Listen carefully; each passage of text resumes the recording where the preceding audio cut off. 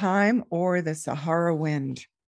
There's a photograph from my first visit to Morocco in which I appear as if on the floor of a canyon. Behind me is a cinematic backdrop, a towering pomegranate red clay mountainside speckled with clusters of trees. I'm standing on a wide open restaurant terrace wearing white capri pants and a black tank top, sneakers with socks. The wind blows my hair into chaos, but one hand pushes the bangs off my face. In the corner over my shoulder, there's a sliver of Matisse blue sky. I am 24 years old.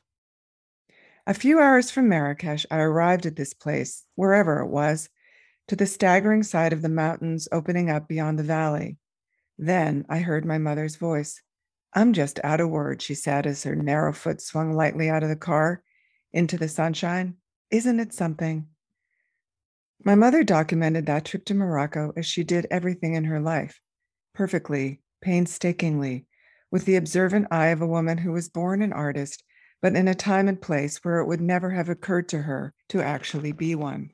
Me stroking a carpet or chatting with a merchant at the souk, my sandaled foot in the stirrup of each camel I rode. There were, I'm afraid, more than one. At the cluster of mimosa branches that riffled beyond the hotel window. It was all preserved on film. Back at home, my mother's deft hands slid the photographs onto the pages of albums, which were left untouched for decades, like forgotten or overlooked monuments. The photos seemed to be brushed with a brownish glaze. Maybe it's the passage of time, but perhaps it was the grit from the Chirgui, the wind from the Sahara that blows west across the Atlas Mountains and through Marrakesh, Meknes, Ouarzazate, carrying fine particles of rust-colored sand. It was ferocious that year in the fall of 1985. The dust hung and thickened the air, but it was also invisible and may have left a film on the lens of my mother's camera, giving the snapshots a tawny cast that dimmed the brights of the morning and churned the milkiness of the clouds. The fine orange coating on my skin made it erupt with tiny hives upon arriving in Marrakesh. Some memories of that trip now seem as if they were filtered through a pleasant Benadryl haze. Even the novel I was reading poolside at the Hotel Mamounia, The Mists of Avalon, bears remnants of this dry desert wind.